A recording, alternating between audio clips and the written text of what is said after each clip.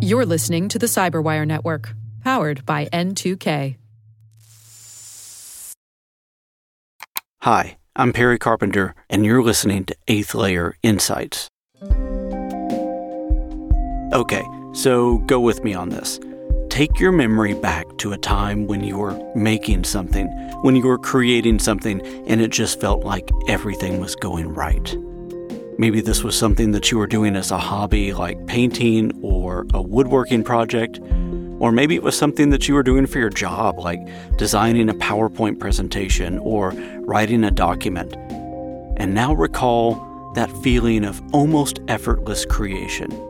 You probably approached that canvas or the block of wood or your computer with a sense of excitement and anticipation. You knew that you were about to be able to express yourself in a unique way, to give life to an idea, to put a little spark of yourself out into the world that would persist past that initial moment of creation.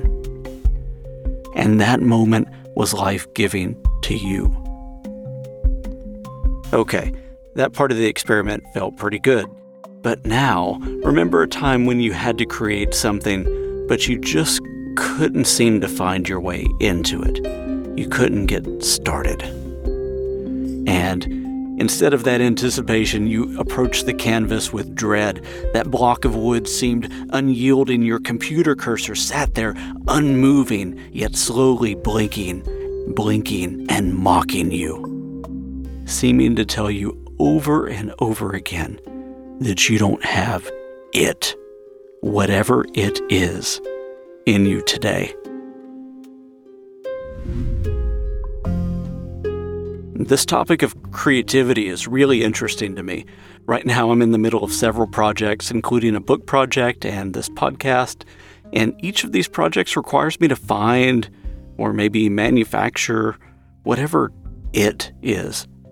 That creative spark that allows us to capture ideas and then express those ideas in interesting ways. So that's what today's episode is all about. It's about creativity, and to help us tackle this topic, we'll be hearing from 4 people who have made creating new things, interesting things, their life's work. We'll hear from Jack Rhysider, Faith McQuinn, Tom Buck, and Sam Qureshi. Let's dive in. So I love podcasts, and I was trying to find cybersecurity hacker stories. Like, most of the podcasts are either news or interview based, and none of them are actually like stories where you sit down with somebody and hear that time where they got hit with ransomware or they got arrested for DDoSing somebody. For stories, it's just random things come to mind. I'm very character based. I like figuring out a person and then putting that person in a situation to find a story. These existed. I know they did because I was going to security conferences and hearing them, and like, okay, where's the podcast with this? Because there's high drama in some of these stories. I started as an English teacher and then had the chance to become a digital media teacher, and it was amazing. But the problem was that I realized I wasn't making anything for myself. If I need to get something out and I don't know what it's going to be, I will step into the hypothetical and ask myself, well, if there is something that I can bring out now, what would it be? I'm always trying to come up with people that I want to tell stories about, so it's always that kind of thing. And what that does is it detaches me, and this is where detachment can be valuable. Everything I had been making was like either helping students with their projects, or it was like almost like corporate type videos for school districts and things and educational institutions, which were fun technical challenges, but not exactly creatively fulfilling. I'm detaching myself from the fear of the consequence. So I'm like, hypothetically, there are no consequences here. There is no commitment here. What if, hypothetically, let's imagine the possibility here of what I could come up with. What would it be?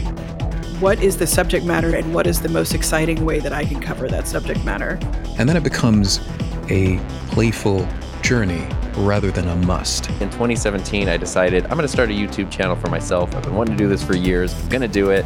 It kept kind of growing and growing and growing. So I decided in March of 2021 to take that leap. It's been awesome. That's how I went from public school teacher to a full-time YouTuber / content creator. I said, hey, I could probably turn some of my stories into podcasts. So that's how it all started around 2017. And now I have 3 shows that's what I wanted, and I couldn't find it. And I said, okay, maybe I can do it myself. On today's show, we talk about creativity, what it is, what it looks like, and what to do when you feel stuck. Welcome to Eighth Layer Insights.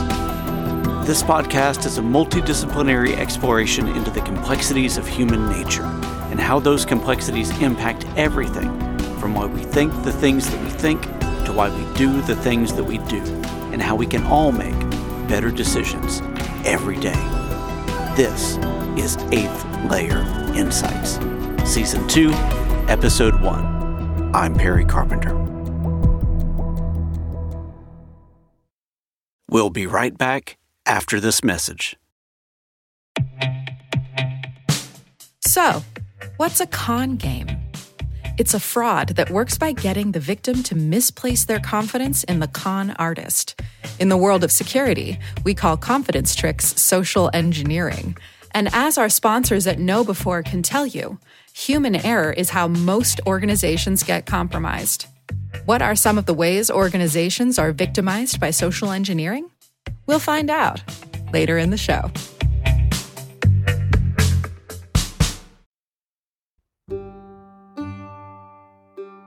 Welcome to Season 2 of Eighth Layer Insights. I recorded the last episode of Season 1 back in September, and it's December now. So, to be honest, I've actually been a little bit nervous about hitting the record button. Each one of these episodes that I do is a little bit like a mini journey for me personally. I'm always learning something new or trying to figure out how to up-level my editing skills or to incorporate storytelling more effectively.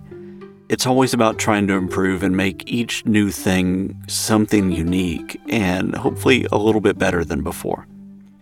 So after taking a couple months off and working through the planning and the administration stuff for Season 2, I got ready to outline this episode and just kept staring at a blank computer screen, watching the cursor blink over and over and over. And I thought how ironic it was that I'm having writer's block on an episode about fueling creativity. So I guess it's good that we'll be exploring some ways of getting unstuck as part of today's show. And then there's also Carl. Carl, what are you... You won't believe this. Carl, that's my sound engineer. He's in the sound booth, not wearing headphones. He's just leaning back in his chair with his feet up on his desk and his eyes closed. Carl! You see, he can't hear me. Hold on.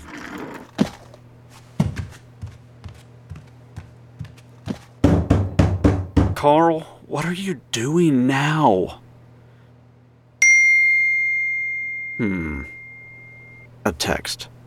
It says, sorry, ... Can't hear you. Booth is soundproof. So put on your headphones. Still can't hear you. Like I said, soundproof. Jeez. What are you doing? We are supposed to be recording an episode. Frowny face. What's this?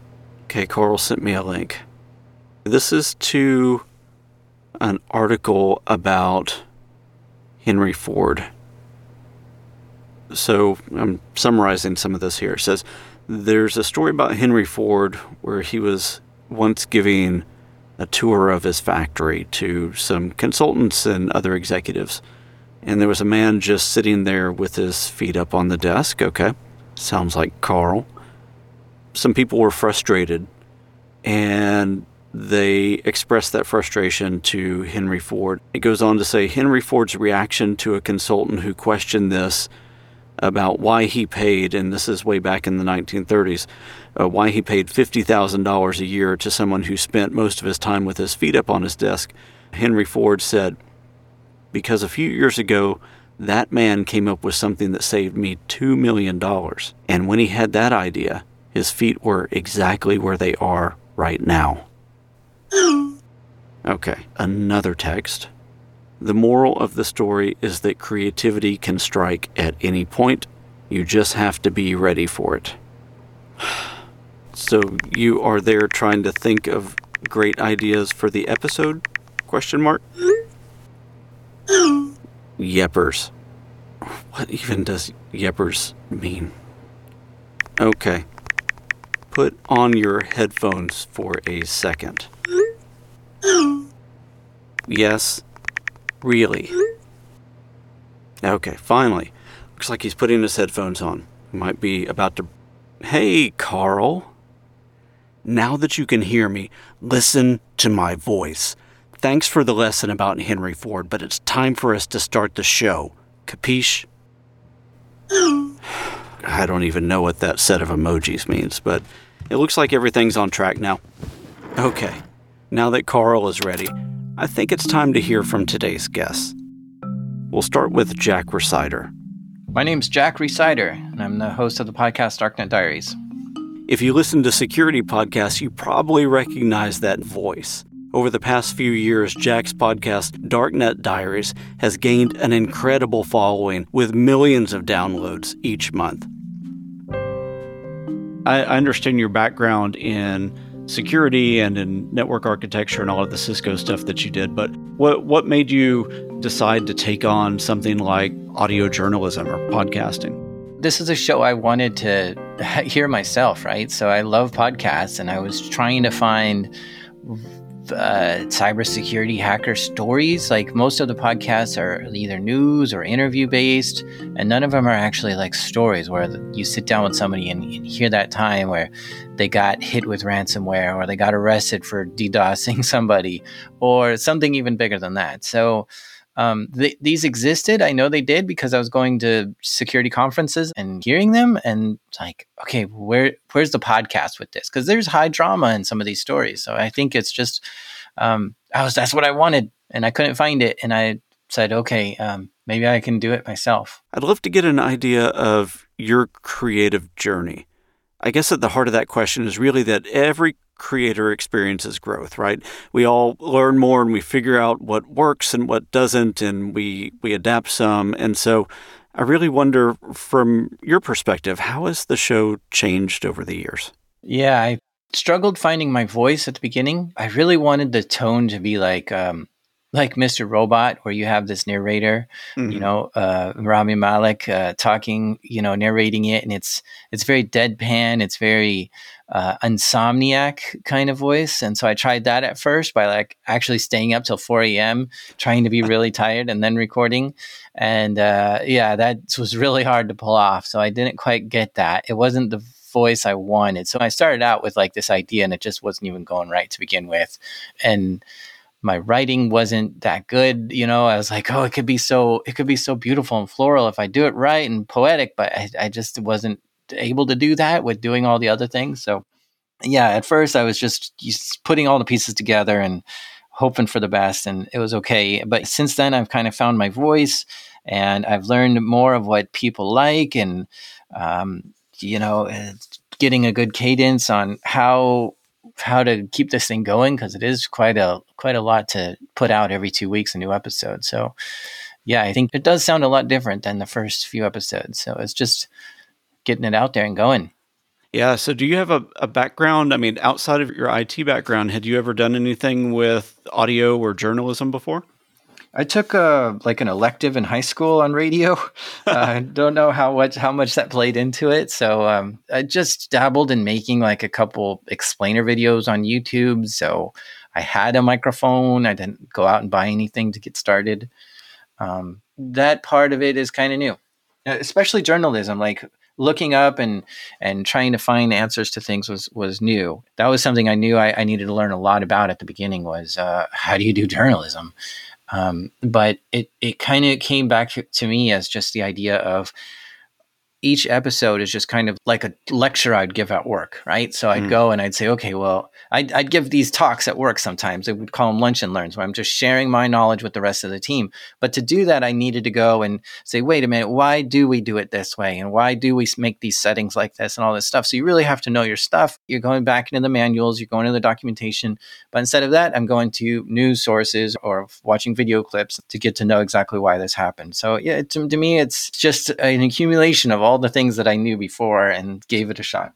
I'm new to the podcasting world, and so everything is still a bit of a mystery to me. And I love hearing about other people's journeys, what motivates them, how they got their start, what their process is, and what lessons they've learned along the way. My day job is as a video editor and writer, but my full-time hobby is filmmaking and writing and producing audio dramas. That's the voice of Faith McQuinn. Faith is a well-known podcast creator and storyteller. And quick disclosure, Faith's day job is working in the content creation team for KnowBe4, which is also my employer and a sponsor of the show. Okay, disclosure over. I've been a filmmaker for 20 some odd years now, and for people who don't know, filmmaking is expensive. And some of the stories I wanted to tell are things that either I didn't want to sell, like, pitch to producers or something because I want to keep it and make it myself. And also the production cost is just too high. So my mom was really big into radio dramas when she was a kid and introduced me to them. And I realized that there's still a market for it in podcasting. So I said, hey, I could probably turn some of my stories into podcasts. So that's how it all started around 2017. I started doing it. And now I have 3 shows.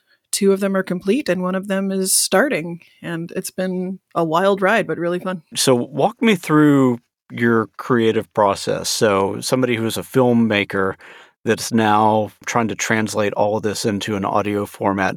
I guess there's 2 questions. One is, how do you come up with your original seed idea? And then how do you transition something that would ultimately, in your first iteration be a picture? How do you translate that to an audio experience? Well, I'd say it was production-wise, I kind of felt like I was a little ahead of the curve because I basically produced Boom, which was my first series, like I would a film. I had the same kind of crew, and the only thing I didn't have was, the cinematography team. So I went about it the same way. We did casting the same way. We had rehearsals, and we went through it that way. Boom was originally a short film that I wrote in college. And I had one of my teachers tell me it was too much story for a short film. So I was expanding it into a feature. And that's when I realized it just cost too much to make and started exploring other ways to do it. And so my feature film became a 4-season audio drama. And it was really fun to really get to live with the characters and expand them because I had the room to tell more story than I would in a feature film. So it was really just a matter of trying to figure out how to make the sound story work without picture. And my first time I had a narrator because I just couldn't figure it out yet. But my subsequent shows don't have a narrator because I've gotten very used to telling stories through sound. In the writing world, they always say show, don't tell. So how do you translate that into the audio world? Because before you did cover that with a narrator, you told because you couldn't figure out how to show that audibly. How are you creating the sound design in such a way that you're not doing dialogue exposition that's describing something that would be obvious that nobody would ever describe? So I have gotten much, much better at descriptive dialogue. So I can pretty much slide some descriptions into dialogue that I wouldn't normally do. But I've started to trust an audience more and figuring out someone's getting up from a chair. Instead of explaining that they're getting up and walking across the room, I'm going to trust that if I have those sounds in there of someone standing up and walking, that someone will get the idea of what's happening in the scene. So it was just a matter of me starting to trust people more, but also me and my sound designer are very meticulous about sounds. We'll go out and find the exact right sound. When Boom took place in Nashville, we recorded environmental sounds in Nashville. So we'd be very particular about the city we're in and what parts of the city we're in. So you would know where you are. And we probably recorded, I'm not kidding, 2 to 4 hours worth of footsteps. Just Wow. people walking everywhere. Because that's one thing I tell audio drama people who are getting started. I was like, you will never understand how many different footstep sounds you need, because people walk on carpet, they walk on gravel, they walk on leaves, and then they walk with boots on or heels on or barefoot. It was a lot to really just play with those sounds. I do think there is something like lightning in a bottle kind of experience here. There's something about my writing, I think, that really works, because I've worked with a lot of writers, and the way they put it together is nothing like what I would have. And the way they put it together is not what I was looking for when I wanted this show to be, right? It's more newsy, it's more cold, it's more, reading things that just don't come off the tongue very well. And so I really have to put it into a proper storytelling format, but not just that, but it's also for the ear, right? So you're not able to see numbers when I'm telling you. So I don't want to just rattle off a whole bunch of numbers, because as you're listening to that, you don't remember any of these numbers. So you have to really shorten up the sentences and do things for the ear. But not only that, I need to know a lot about tech, because that's what I'm covering. We're getting into specifics on hacks and things like that. That's kind of hard to digest and understand, but I have a rich background. I have a bachelor's degree in IT, and I have 10 years experience as a security engineer, so I can handle all that. And I think the last thing is like journalism, right? And researching and background checks and fact checking and all these kind of things to confirm that this story is as accurate as it is. And so, with both Jack and Faith, we see something interesting. They both set out to fulfill this need within themselves. They had a drive, and they both accepted that things didn't have to be exactly perfect right away. They didn't allow this idea of perfection to paralyze them into not creating something. They decided to make the thing that they wanted to see out in the world. They just got started, and they dedicated themselves to improving, to solving for those areas where they weren't as strong. And now, let's hear from another creator. So I've had a lifelong interest in audio and video production and media production, all that stuff, just forever, as long as I can remember. That's Tom Buck. Tom is a former school teacher turned full-time YouTuber and content creator. I started as an English teacher and then had the chance to become a digital media teacher. And it was amazing. But the problem was that I realized I wasn't making anything for myself. And so finally in 2017, I decided I'm going to start a YouTube channel for myself. I've been wanting to do this for years. I've been putting it off. I'm going to do it. When I first found Tom's channel on YouTube, he was still working full-time as a school teacher and was making YouTube videos as a hobby. I did that as a creative endeavor that was supposed to be totally separate from work. And then, of course, even though the channel never merged with work, the channel helped me become a better teacher, because it gave me a perspective on how new media is working and sort of the world that my students were coming from and what it was like when they were actually trying to create stuff versus the more traditional methods that I had learned when it comes to video and film production, which apparently were a lot of them just a bit out of date. It became a great creative project. It helped me become a better media teacher. And I liked the channel so much, I just kept doing it. And after about a year, it started organically generating some revenue, which is not something I intended for it to do at all when it first started. And that was great. And then it kept kind of growing and growing and growing. Then the pandemic happened, and it seems like that was an inflection point.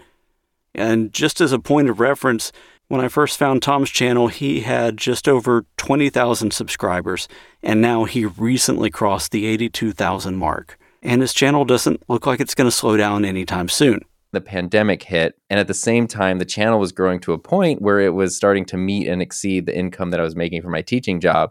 And so it seemed like that was a real possibility to then make that leap.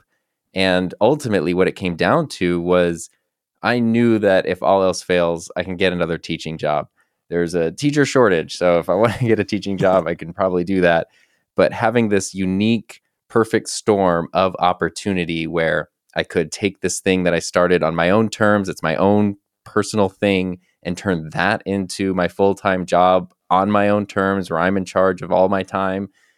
I felt like if I didn't do that, I would regret it forever. And I know you can't fix regret. So I decided in March of 2021 to take that leap. And now it's been, at the time we're recording this, about 7-8 months. And I'm so glad that I did. And it's been awesome. So That's how I went from public school teacher to full-time YouTuber / content creator.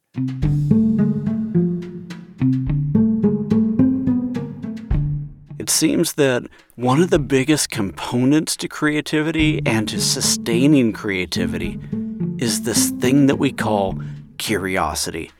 When we are curious about something, our mind is hungry. It hungers for new information and it wants to express that curiosity by trying things out. When we are curious, we become much more invested in the journey of creation. There's always a string that I follow, right? So I don't like the idea of somebody telling me out of the blue, oh yeah, and I used the app on my cell phone to track the person. I'd be like, wait, go back. Where's this app on your cell phone? We have to go back and explain this, right? So I really need to know, what is your cell phone like? What kind of apps are on it, right? All these things before we can get to that point where I know that you use this specific app.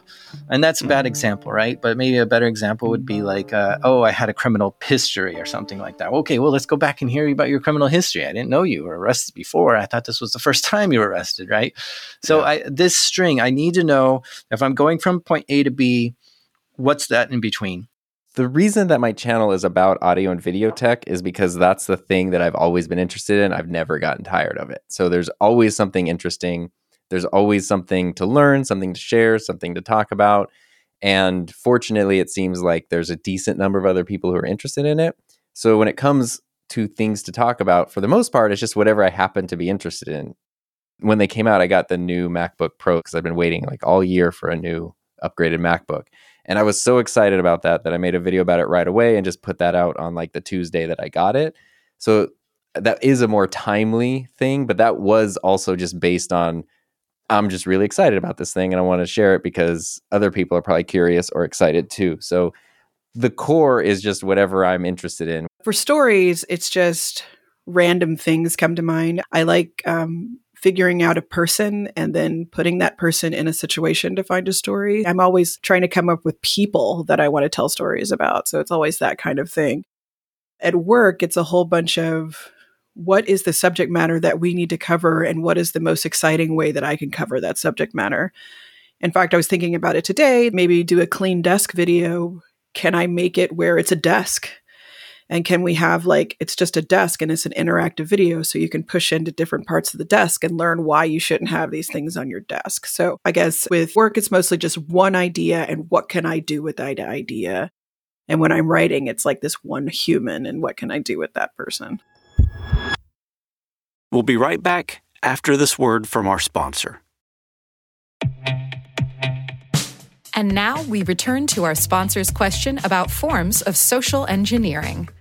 KnowBe4 will tell you that where there's human contact, there can be con games. It's important to build the kind of security culture in which your employees are enabled to make smart security decisions. To do that, they need new school security awareness training. See how your security culture stacks up against KnowBe4's free phishing test. Get it at knowbe4.com/phishing test. That's knowbe4.com/phishing test.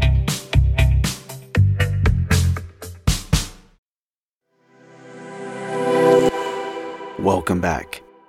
Okay, so we've seen how inspiration can strike and the way that it can change somebody's life to put them on a new path where they're expressing that creativity in a meaningful way that enriches their life. And we understand the value of curiosity. But what about when we're stuck, when those ideas don't seem to flow, or for whatever reason, it seems like we just can't get it in gear? What about when you're thinking about what you want or need to make, and you just feel paralyzed? What then? To help us explore this, let's introduce another guest. This is Sam Qureshi. I moved from psychiatry to exploring the mind and exploring the experts, who I'd like to call unorthodox psychologists, people that are experts in the mind, in a way that expands our understanding of it, even though they're not really academics in psychology or psychiatry or neuroscience. But it was fascinating to explore that. The tagline you'll often see associated with Sam is the psychology of everything. Sam is a Renaissance guy who's interested in how we as humans can constantly improve, how we can thrive, create, have better relationships, and live great lives. I interviewed the Iceman. I spent time with the top pickpocket in the UK. I learned from a samurai.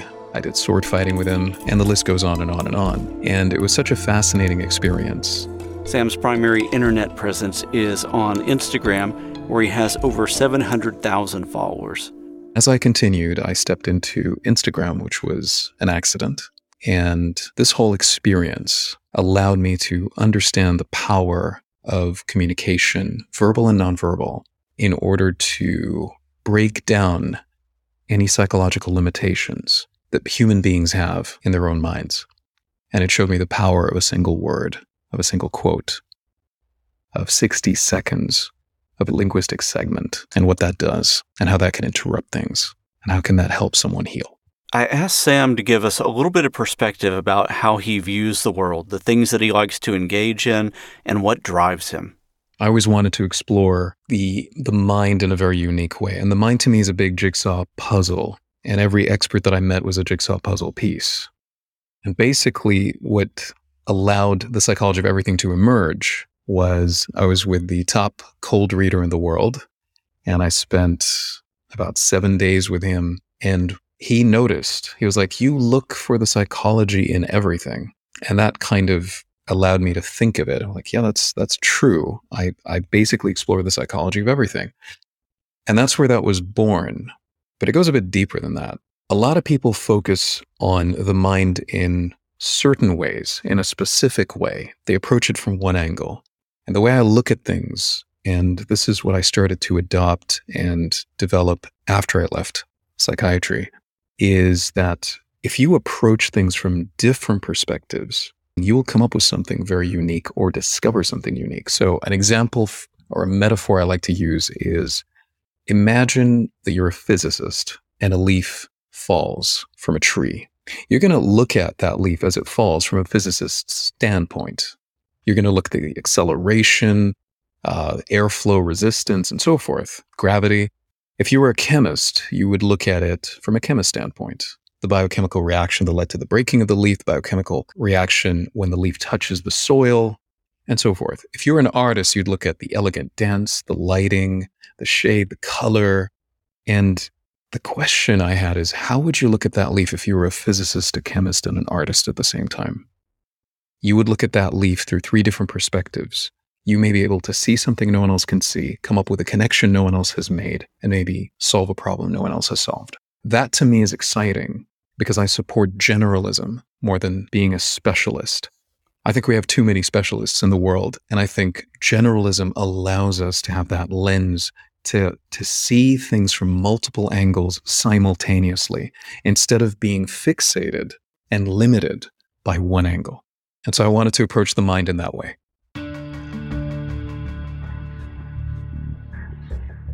I think that something about creativity comes down to motivation and opportunity. When investigators are investigating a crime, one of the key things that they do is they try to narrow down their list of suspects by understanding which of those suspects had both the motivation to commit the crime and the opportunity to commit the crime. I think creative expression is similar. In order to create something, we have to have the motivation to do it, and that could be curiosity or inspiration or drive or even just being assigned a task. And you also have to have the opportunity. That could be the time to create, the necessary tools, or the mental energy that it takes to create. I started noticing pretty early on that a lot of the people who were watching my stuff were people who were also actively making things. And I guess that's kind of where I fit in, was solving problems or pain points in their workflow, which is great. As a content creator, you can see all these people and you can see, hey, they're all struggling with this one thing. That would probably be a great idea to make a video about how to handle that one thing. So it's, on the basic level, it is actually a very helpful thing for video ideas, but it's also very motivating and inspiring on a creative level, because I've always felt like if you were to shadow someone and watch their workflow, it doesn't matter if you've been doing this for 20 years and they've been doing it for 6 months. If you sat down and watched how they did everything and just observed, you'd probably learn something, because they're going to have their own spin, their own take on it. And that's what I found by watching other people create stuff, is there's so much that you can learn from how other people are trying to solve very similar problems to what you're solving. And to me, that's fascinating. And then you can cherry pick all these ideas and smash them together into something. And that's really invigorating. If you have that Google box that says, what do you want to look up today?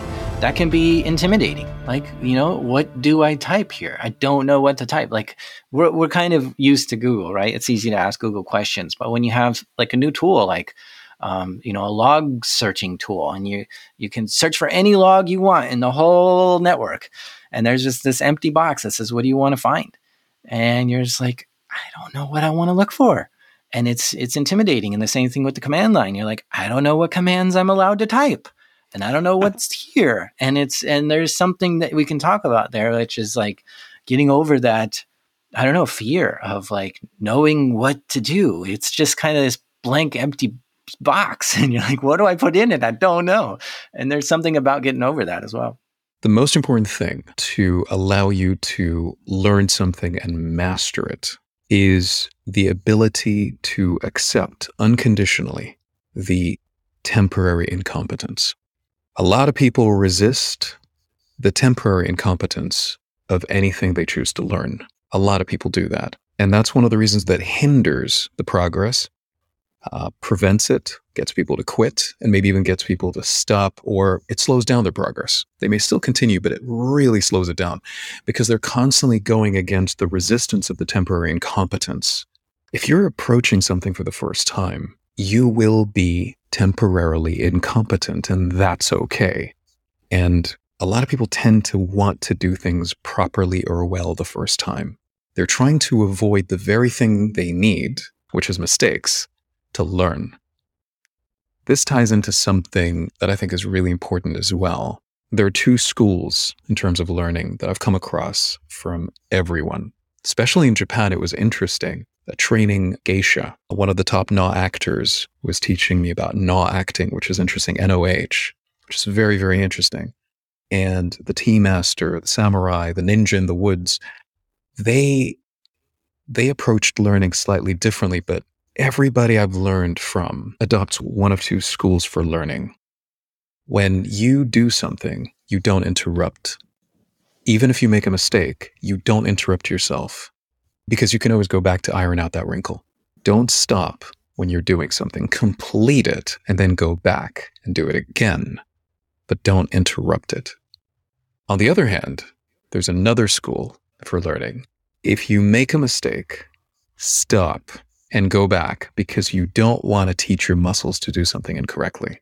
What's interesting to me is both schools are valuable and they're correct in their own way. And what this ties in to is that a lot of people in the world, they look at things from their perspective. And when they look at it from their perspective, the other perspective needs to be wrong. There's this beautiful shape that I've seen recently where on one side they're seeing a circle, the other side they're seeing a square. And to both of them, that's true to them, to each of them. But what is the truth? And the truth is usually the middle ground when you take a step back and see both sides, because there is truth on both sides. And the problem here is whenever you focus on an extreme or live in an extreme, you are limited. I think the important lesson in all of this is that we need ways to break free from feeling frozen. We have to accept the fact that if we are learning something new, we will have this period of temporary incompetence. We'll have this time when we largely learn by trying, and then evaluating when things aren't quite right, and then adjusting. And here's the secret. Even masters of a skill do the same thing. They continue to improve and evolve by understanding that they won't always achieve perfection. So, as much as possible, we need to step away from the fear of failure and move into the process of continuous creation. But how can you make sure that you're ready? How can you make sure that you have enough ideas and that your well of creative ideas never dries up, and that you stay motivated. If you're working with people who are at points where they're starting to level up, like maybe they've made their first few videos, or maybe they're hitting a big milestone, or, they've learned something about their gear, they're really excited about that. And that excitement's totally contagious. And then you get excited about it. And then there's been so many times my wife will go do a live stream or something on her channel, and I watch it and it just looks like fun. And then I'm like, I'm going to go do a live stream when you're done today because it just looks like fun and I want to do it too. And that I think that energy bounces around and really helps a group of people to be creative together. I have trouble writing broadly. Like, I know that the process should be, and I outline my stories before I sit down to write them. So I know where my broad strokes are, but when I'm trying to get into the minutia of it, I get stuck a lot on, well, I need this point to happen, but how do I get to that point? And does it make sense? And then I will go days and days of trying to make this one page or this 2 sentences make sense. And I get stuck in small details a lot, which is something I'm still trying to figure out how to work past. So what has worked for you to get past that before? Do you just finally kind of hit the point where things click and then you move on? Yeah, pretty much. I have not figured out how to get past without just pushing through. And sometimes I'll put it aside and work on something else. Like I've done that where I'm like, I can't do that right now. So I'll do a free write or work on a different project or something. So my creative brain is still working. It's just not trying to process that thing, and then I can come back to it. The unconscious mind is constantly giving you gifts.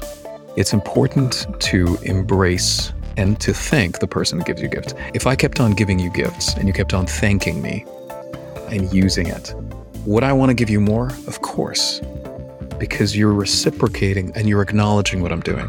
If I give you gifts and you stop, you don't thank me, you stop thanking me, you stop using it, what's the point of giving you gifts in the first place? Why would I continue? That's what the unconscious mind does. And that's how I look at the unconscious mind. And that's why I never have writer's block. Because whenever an idea comes to mind that I believe is valuable, I immediately write it down. I immediately capture my ideas in audio format or write it down. And what ends up happening is the more I do that, the more ideas I get, because the unconscious mind is so happy in a way with what I'm doing, so it wants to give me more. I'm no longer censoring what it gives me. I'm giving the mind permission to share as much as it can, and it is an infinite resource of creativity. Capture your ideas as a thank you. Even if you don't use it, just capture it. You will come up with more ideas. What about when you're thinking about what you want or need to make and you just feel paralyzed? Some of this goes back to motivation and opportunity. If you have opportunity, then find ways to ignite motivation. That's your goal. That could be reading or listening to podcasts or watching TED Talks or really anything. Explore related areas to the thing that you need to make, and also look for non-intuitive connections between things. Another way to generate that creative spark is to lean into solitude and quiet. Stop filling your mind for a bit and just see if something interesting starts to bubble forth from your subconscious. There's a reason why so many people report having these amazing ideas come to them while they're taking a shower, because for many of us, that's the one time during our day when we aren't actively putting something into our ears or watching something. It's the one time of the day when we aren't actively listening or reading or doing something that requires mental energy. There's a great article called The Number One Habit of Highly Creative People. The main idea of that article is that for us to be open to creativity, we first have to have the capacity for the constructive use of solitude. We have to overcome our fear of being alone. And we see throughout history these great innovators that use solace as the way of generating ideas, and they would thrive on it, from Mozart to Einstein to Kafka and all the way to Nikola Tesla. In fact, here's a great quote from Tesla. He said, "The mind is sharper and keener in seclusion and uninterrupted solitude. Originality thrives in seclusion, free of outside influences beating upon us to cripple the creative mind. Be alone. That is the secret of invention. Be alone. That is where ideas are born." What I have found is best is physical activity. So one of my favorite things to do is ride a bike. And I have found that if I don't know what to do, I can go on a bike ride for an hour or two. And once your body is in like just that physical motion, like riding the bike, body's active, and then the mind starts wandering. And that's where I can start coming up with ideas. I can start outlining stuff. I can start scripting things. And there's a lot of times where I'll come back from like a couple-hour bike ride and basically have an entire video laid out, outlined. I've kind of like rehearsed it a couple times in my head, and then I can just jump in and go for it. I set a thing on my watch where it's like the voice memo app. So if I have an idea while I'm writing, because a lot of the intros, especially of my videos, have a lot of wordplay in them that needs to be in a very specific order to work. So like hit the voice memo thing and then say it so I remember the order of it, and then I can come back and like write it out. Do you use anything else as you're out and about town just to capture ideas that are coming to you? I mean, like the heart of my pre-production workflow is just the Notes app, like the Mac OS Apple Notes app, because it goes from phone, computer, iPad, everything. And no matter where I'm at, I can have an idea, I can add something there and then pull that up on any other device instantly. It's got little check boxes. So that's really the heart of everything. Every time I have an idea, I just keep it there. And I have a notes document that's different upcoming video ideas. So if I do run out of ideas and I can't think of what to do, I can just turn to that list and just pick one and go with it. Like if I'm at home, I'll write it down immediately. But if I'm in a place where I can't, I've sometimes been known to call my best friend and tell her, because if I say it out loud to someone, I tend to remember it better. Also, she remembers and she'll remind me later. She's like, did you write down that story you were talking about? So I sometimes do that. But yeah, it's a matter of just me just trying to repeat it to myself until I get to a place where I can write it down. You know, I think that many of us fall into a trap. We fall into this trap of believing that creativity always has to be tied with some kind of grand inspiration. But here's what I found, and from what I've heard, many other creators say the same thing. There are those days when everything feels easy, when everything flows and it feels like your creative force is just effortless. And then there are the other days, the days when you dread getting started. If you're a writer, these are the days where you struggle to find every single word that you put on a page. And everyone has these days. They have these days when every little part of the creative process feels like pulling teeth. But here's the funny thing. When you let some time pass and you look back on what you made during those times, let's just call those your uninspired times. When you look back on what you made during those times and you compare that to the work that you made when everything felt super inspired, the quality is usually the same. You usually still get the same feeling looking at it or reading it or however you consume that creative element that you put out into the world. And in retrospect, you may even forget the struggle. I think that's super important to realize, because what it means is that the process of creation doesn't have to feel like such a mystery to us. It doesn't have to feel like this unobtainable super state that only certain people can achieve at certain times. No, what that means is that we can all be creative at just about any time. It just seems to come down to doing the work. If I need to get something out and I don't know what it's going to be, I will step into the hypothetical and ask myself, well, if there is something that I can bring out now, what would it be? And what that does is it detaches me, and this is where detachment can be valuable. Detachment can be valuable here because I'm detaching myself from the fear of the consequence and from being in it. So I'm like, hypothetically, there are no consequences here. There is no commitment here. What if, hypothetically, let's imagine the possibility here of, what I could come up with. What would it be? And then it becomes a playful journey, a playful brainstorming experience rather than a must. So there are no consequences. There is no need. There is no fear. There is no force. It becomes a lot easier to approach it.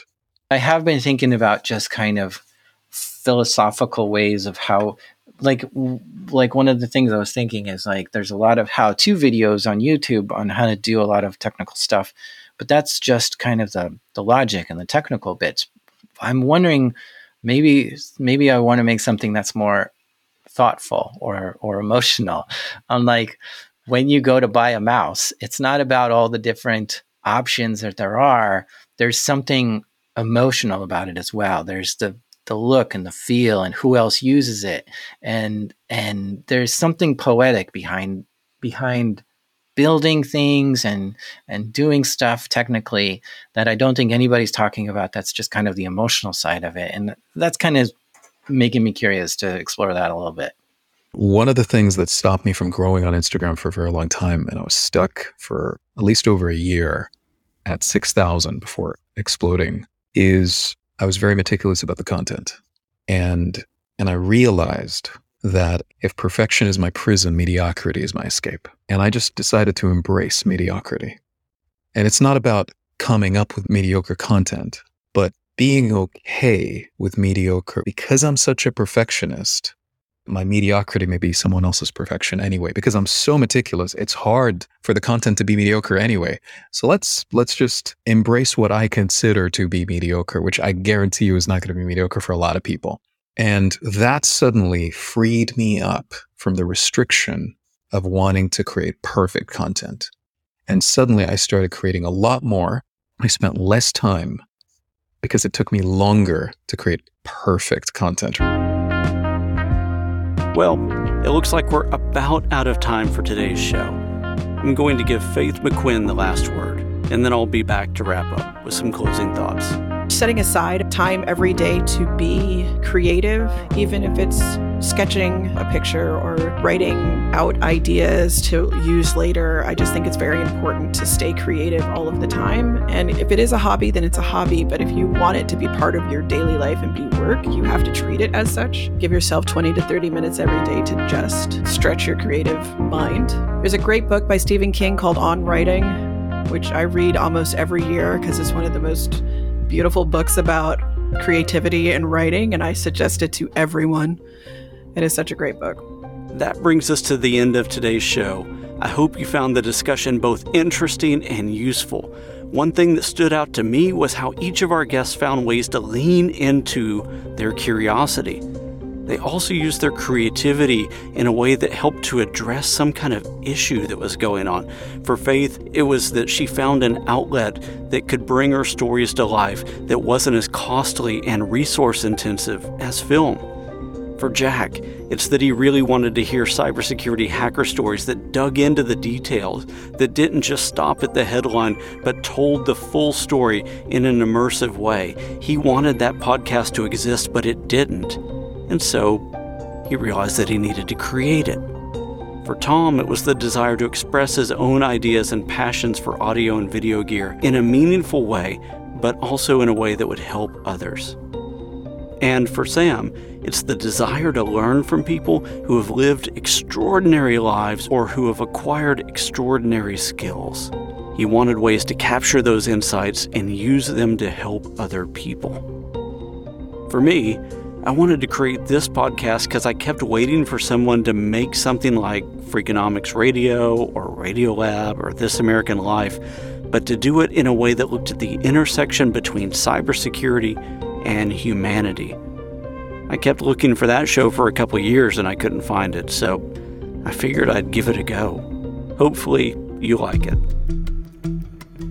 And with that, thanks so much for listening, and thank you to my guests, Jack Rhysider, Faith McQuinn, Tom Buck, and Sam Qureshi. I've loaded up the show notes with all the relevant links and references to everything we covered today, as well as links to where you can find out more about today's guests. If you've been enjoying 8th Layer Insights and you want to know how you can help make the show successful, there are 2 big ways that you can do so, and both are super important. First, if you haven't yet, please go ahead and take just a couple seconds and head over to Apple Podcasts and rate and consider leaving a review. that helps others who stumble on this show have the confidence that this show is worth their most valuable resource, their time. The second big way you can help is by telling someone about the show. Word-of-mouth referrals are really the lifeblood of helping people find good podcasts. Oh, and also, if you haven't yet, go ahead and subscribe or follow wherever you like to get your podcasts. If you want to connect with me, feel free to reach out on LinkedIn or Twitter or Clubhouse. I'd love to connect. This show was written, recorded, sound designed, and edited by me, Perry Carpenter, with additional research by Nyla Genoui. Thanks to Javad Malik for telling me the Henry Ford story. Episode artwork for 8th Layer Insights is designed by Chris Machowski at ransomware.net, that's WEAR, and Mia Rune at miarune.com. The 8th Layer Insights theme song was composed and performed by Marcus Moscat. Until next time, I'm Perry Carpenter, signing off.